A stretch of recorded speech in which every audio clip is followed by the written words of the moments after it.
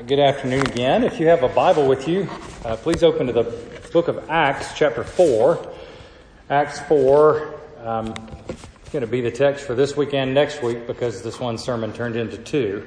So that may be fair warning for some of you to miss next week, but because it's about money. John Wesley, famous revival preacher from England, who was also in the colonial U.S. in the First Great Awakening, made money from his sermons.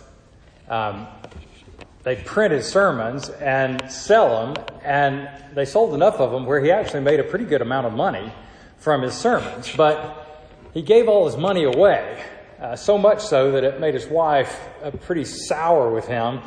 He'd come home from a preaching trip having made and given away a lot of money and bring very little home for Susanna and the 13 children. And Susanna, who apparently was a formidable woman and bigger than him, would beat him over this and drag him around the house by his hair for giving away all their money. So, you see, church history provides us with inspiring stories about our heroes in the faith. But the more I look at this passage and other things that the Bible says about money, the more I'm able to sympathize with Susanna. When you see what Jesus says about money, you feel like dragging somebody by their hair. It's remarkably challenging when we think about what Jesus says about money, how the early church and the passage we're looking at today dealt with money and thought about it. What we have here is a pretty picture of how they took care of each other financially, followed by the strange story of Ananias and Sapphira. This couple who sold property and brought it to the church and gave almost all the money they got from selling their property to the church and got struck down dead by God for it because they lied and said they'd given all the money to the church. When I think about sins that I've committed for which I might have been struck down by God immediately, the idea that I gave a whole lot of money away and kept a little back doesn't even rise near the top of the list of things I have done, right? But in this case, both Ananias and his wife Sapphira were immediately judged by God and killed at church because they lied. So if you're the kind of person that goes to sleep in sermons and this is the last thing you're going to hear, it's not a false conclusion to say that you shouldn't lie in church. And if that's all you take away from the sermon, that's on you. But it's a true thing that you're taking away. Don't lie in church. The more dramatic point that's made in this passage, and the more challenging point, is that a relationship with Jesus Christ turns all of our thinking about money upside down. It turns you into a crazy person about money when you come into a relationship with Him. And that's what we're going to think about today and see if we can get our minds and hearts around it. Let me pray for us first, though, and then we'll read the Scripture. Father, we ask that you would give us eyes to see and ears to hear, as your word says, that you'd make us open-hearted enough to be challenged by your word, that you would give us enough grace that what we read and hear described in this passage could be true of us as a church. It's what we want, and we ask for your help in Jesus' name. Amen. So read with me, starting in verse 32 of Acts chapter 4. It says, "Now the number of those who believed were of one heart and soul, and no one said that any of the things that belonged to him was his own, but they had everything in common. And with great power, the apostles were giving their testimony to the resurrection of the Lord Jesus, and great grace was upon them all. There was not a needy person among them, for as many as were owners of lands or houses sold them and brought the proceeds of what was sold and laid it at the apostles' feet, and it was distributed to each as any had need. Thus Joseph, who was also called by the apostles Barnabas, which means son of encouragement, a Levite, a native of Cyprus, sold a field that belonged to him and brought the money and laid it at the apostles' feet. But a man named Ananias with his wife Sapphira sold a piece of property, and with his wife's knowledge he kept back for himself some of the proceeds and brought only a part of it and laid it at the apostles' feet.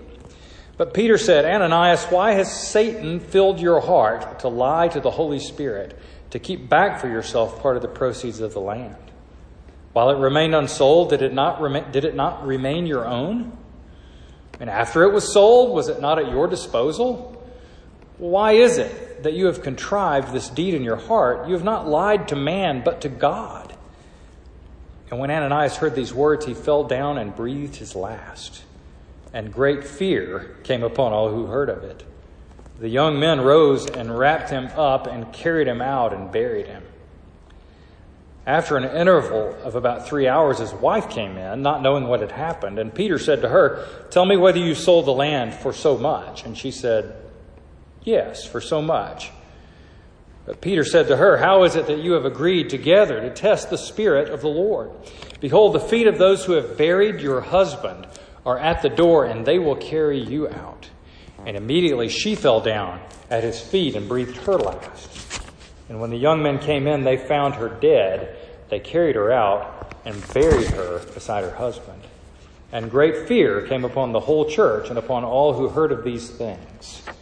And this is the word of the Lord. Thanks be to God. So, I've told you before that one of the adjustments you make when you come to a Presbyterian church is when we say the Lord's Prayer, we say debt instead of trespasses. And a friend of mine explained it to me. It's because Presbyterians would rather have their debts forgiven than their sins forgiven, right? Because we take money pretty seriously. It's our Scotch-Irish heritage, I guess. But the Bible takes money pretty seriously too, but it does it in a different way. The Bible demystifies money. It pulls back the curtain like Toto and Oz and says, look, there's really nothing back there. Money is not as scary as it looks. It's not as important as it looks. It doesn't have the power that you think it has. The Bible demystifies money. And so that changes the way Christians understand and think about their money, and especially how they think about generosity.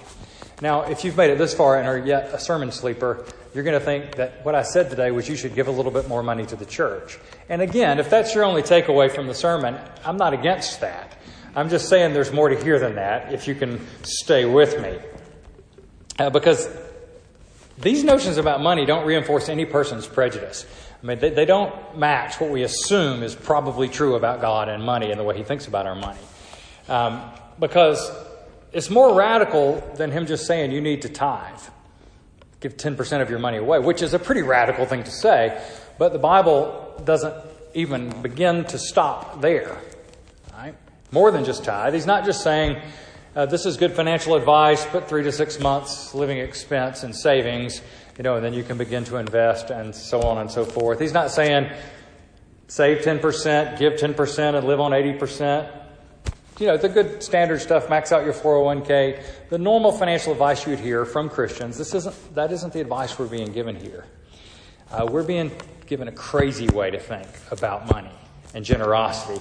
I mean, if you think about money the way it's described here, your family's going to think you've gone too far with your Christianity. They're going to think that you've gone off the deep end and are some kind of a fanatic if you think this way about it. Because what's being said here is that for a Christian, all of your money is family money. It's family money. And there are two senses of that notion of family money, one of which we'll talk about this week and, Lord willing, the other next week. The first sense is that it's family money and therefore we have plenty of it. We have all we need because we're taken care of by Jesus. The second part of that is that we have our money in common. And we're going to talk about that more next week. But today I want to talk about how generosity comes from our knowing that we have plenty because we're safe and cared for by Jesus. So we're going to think about together. Just saying, I don't know if people outside the South say this, but somebody said this about my wife one day. I heard him say, well, you can tell she comes from money. And we were thinking that would be sweet if that were true. She really comes from Soddy Daisy, Tennessee, right? She doesn't come from money, but she carries herself nice. And so they'd say, you can tell they come from money. That is family money. That is, people who make their money the old-fashioned way. They inherit it, right? That's how old money. And that's the kind of money we have. We've inherited our money. It says in verse 33 here that great grace was upon all of the people. That is, the favor of God, the provision of God, the care of God comes to them not because they've earned it or deserved it, but by the free gift of God. through what Jesus has done for them. They're now in a relationship with God. And therefore, Christians say this kind of thing. What do you have that you've not received? Everything you have as a gift from God. We don't take credit for anything that we have. We don't congratulate ourselves for what we have. We say, what I have spiritually and physically in the world comes from God as a gift to me that I haven't deserved, that I haven't earned. Tim Keller, blessed be his name, has described God as the prodigal God. Some of you have read his book on the prodigal son story, in which he says the real prodigal in the story is God because of his immodest generosity, giving mercy to those who don't deserve it at all. And God has been prodigal in giving to us what we could never get for ourselves, and far more than we ever have or have need of. He's given us everything we need. So what that means is that if you're in a relationship with Jesus, that you're safe now in the world because He's protecting you and will provide for you. He's promised to provide for you. He says, I care for the sparrows. You're much more valuable than they are. Not a hair can fall from your head without my knowledge. I'll take care of you. We're promised that Jesus will take care of us now. And we're promised that we have an inheritance in the future. Right? That the meek inherit the earth, he says. That all things are ours. The Apostle Paul says, we're the inheritors of everything God created in His good creation. And eventually, we will take possession of it when He returns and sets things finally back right side up in the world. So, safe now, inheritance in the future. I used to live in Portland, Oregon, and one of the things I never could figure out was how there were adults in the coffee shop all day. Every day, all day, the coffee shops were full. And I was used to coffee shops where, if you see a grown man in a coffee shop at about 10:30 in the morning, well, that's a youth minister, right? Everybody else goes to work so they can pay for their coffee earlier or later. I couldn't figure out, how are these adults having coffee all day in the coffee shops in Portland? And somebody introduced me to the term trustafarian.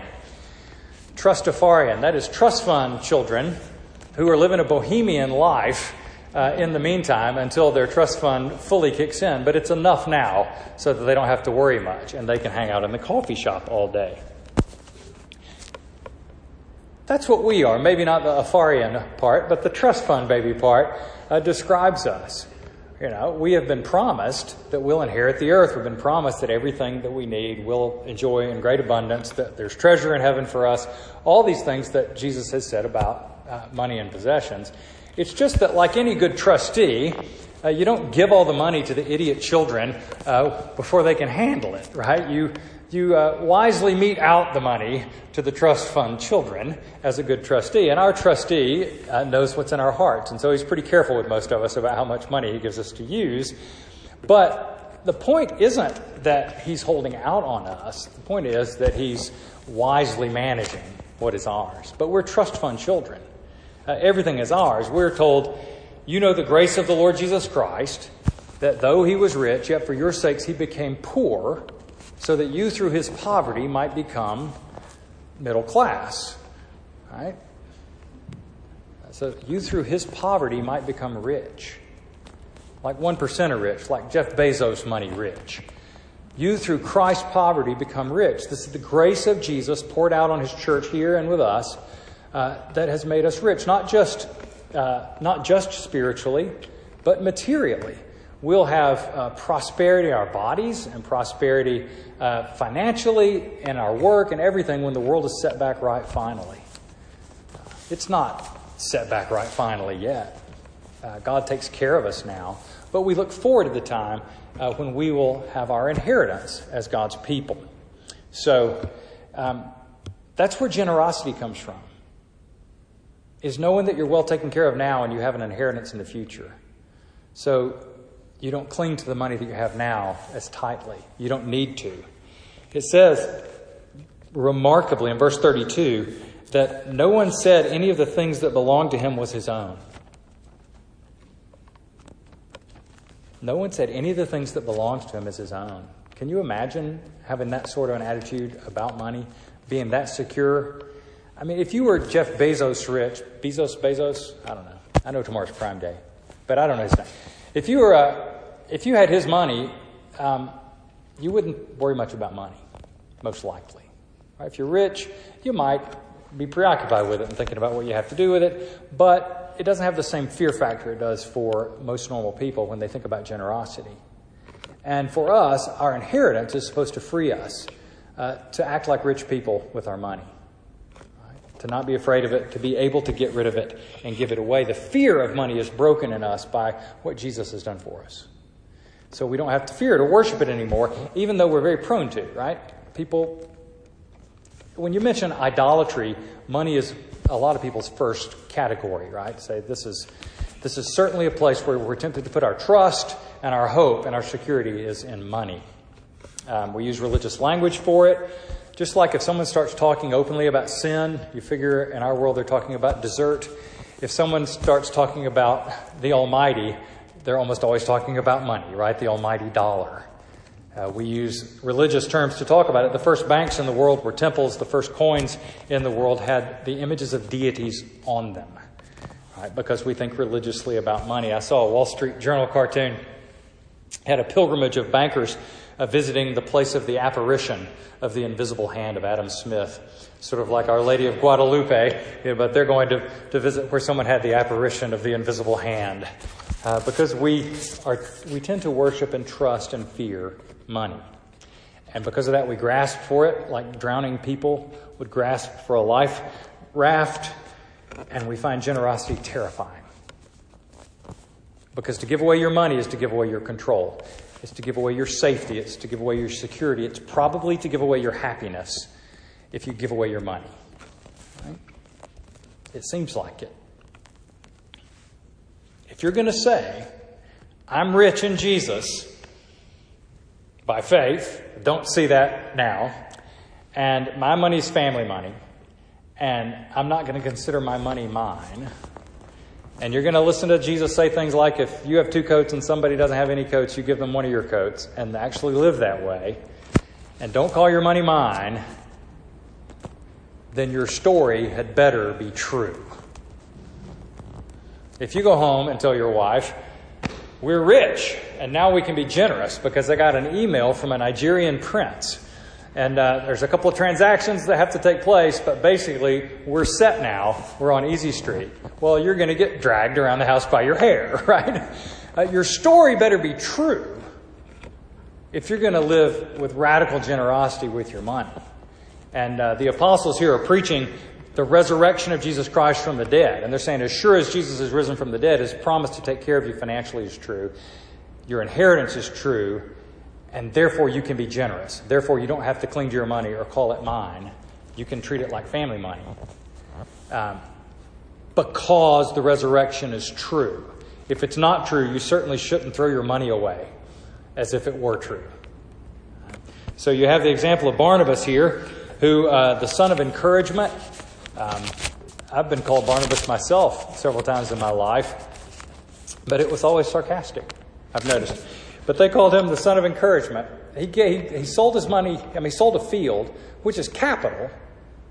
It's not just income, it's capital he sold and brought and gave the money, put it at the apostles' feet, which is a pretty remarkable thing to do because he felt safe enough in Jesus and rich enough in Jesus that he could be radically generous. Even with his capital, which no one ever recommends, right? Never give away your capital. But Barnabas was able even to do that, which is striking. Now, some of this radical generosity that you see in the early church is because they had extenuating circumstances after Pentecost when people were visiting from all over the world and the Holy Spirit fell and had this radical number of conversions of new people into the Christian faith. A lot of them stayed there. And so the Christians in Jerusalem had to take care of the people who were there. Just like later on, when Paul was traveling the Mediterranean basin, he was raising money to take care of the Jerusalem Christians because there was a famine there. They were taking care of each other. So there were some extenuating circumstances going on right here. But still, it was generous sort of in that Deuteronomy 15 way that we were reading. There are not going to be any needy people among you. And if anybody's needy, then you take care of them. That's why the early church was known to be an easy mark for charlatans and liars, because they were willing to be generous. I'm not suggesting that we be easy marks, but I'm saying people ought to at least suspect that we're easy marks. More of that next week. I want to say this, though. The law can never make you generous. The rules, God's law, can never make you generous. Because the rules in God's law can never touch what's broken in your heart that keeps you from being generous. It's the grace of God that was poured out on them abundantly that enabled them to be generous in this way. The hard issues of security and greed and envy and fear and selfishness and pride and everything wrapped up in how we think about our money.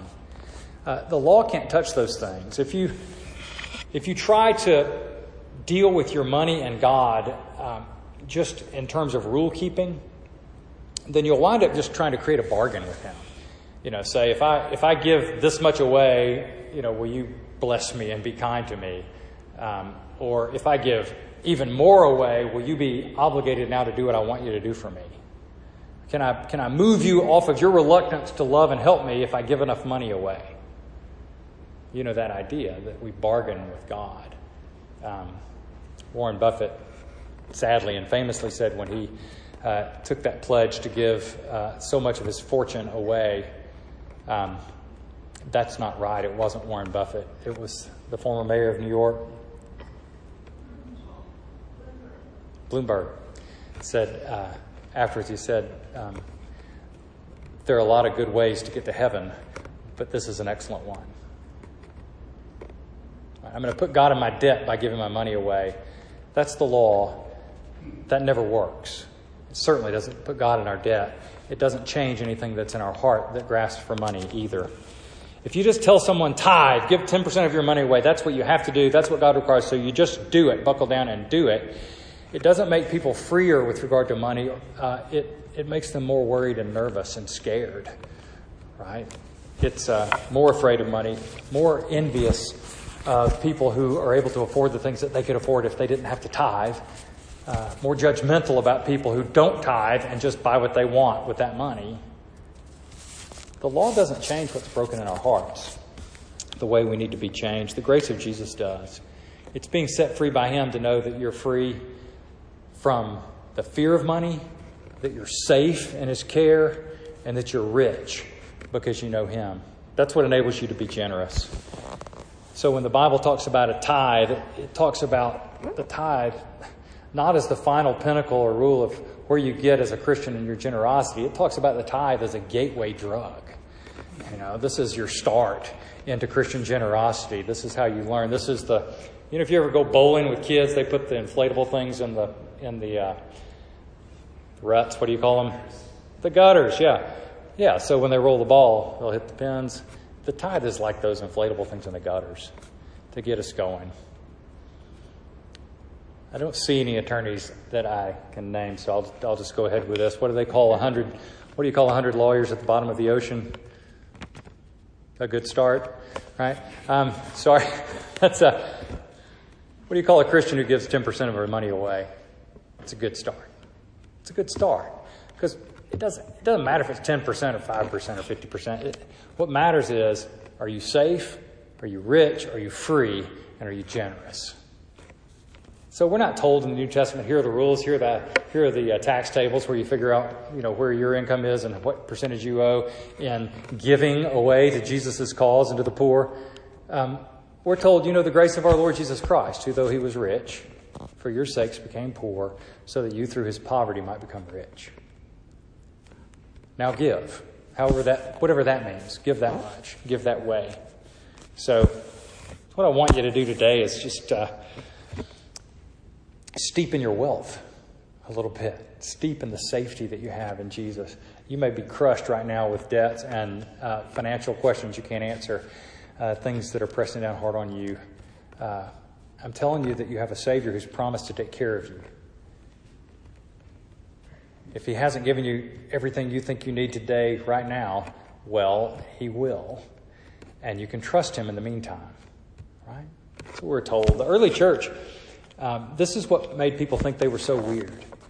Christians don't have any distinguishing cultural markers like, jumpsuits and purple Nikes or something like that, or special underwear, or, things that you could do that everyone would say, oh, well, there goes a Christian, like we don't have any outward markers that way to set us apart. The things that set Christians apart from the early days were the two things that always got mentioned were their sex ethics and their generosity. You know, that they only had sex with their wives in monogamous relationship in a culture where having sex with prostitutes and slaves and even children was not frowned upon. The Christians were weird because of their sex ethics. They were also weird because of their generosity. They were known to give 10% of their money away and to take care not only of their own poor, but of the poor of the people around them. It was their distinguishing mark. It was the thing that made them weird, because to think about money this way is weird. It's crazy to think that your money's not your own, that you don't have to be afraid of it, that you don't have to trust in it. So I'm generally opposed to iconoclasm. I can't think of any examples where I think that was a great idea. Maybe in the Old Testament when they tore down the Asherah poles, if you know those stories, that was probably good. But like the iconoclasm of the Protestant Reformation and things always makes me queasy and makes me wish they had thought of a different way or plan. But the iconoclasm I like is when we desecrate the idols of mammon and we desecrate money as a god and we say, we're not going to worship in your temples, we're going to desecrate you. And how do you do that? By giving it away. You are not the boss of me, right? You're not the boss of me. I don't have to worship you. I don't have to be afraid of you. I'm giving my money away. So you have family money and you can be generous. Now let's pray.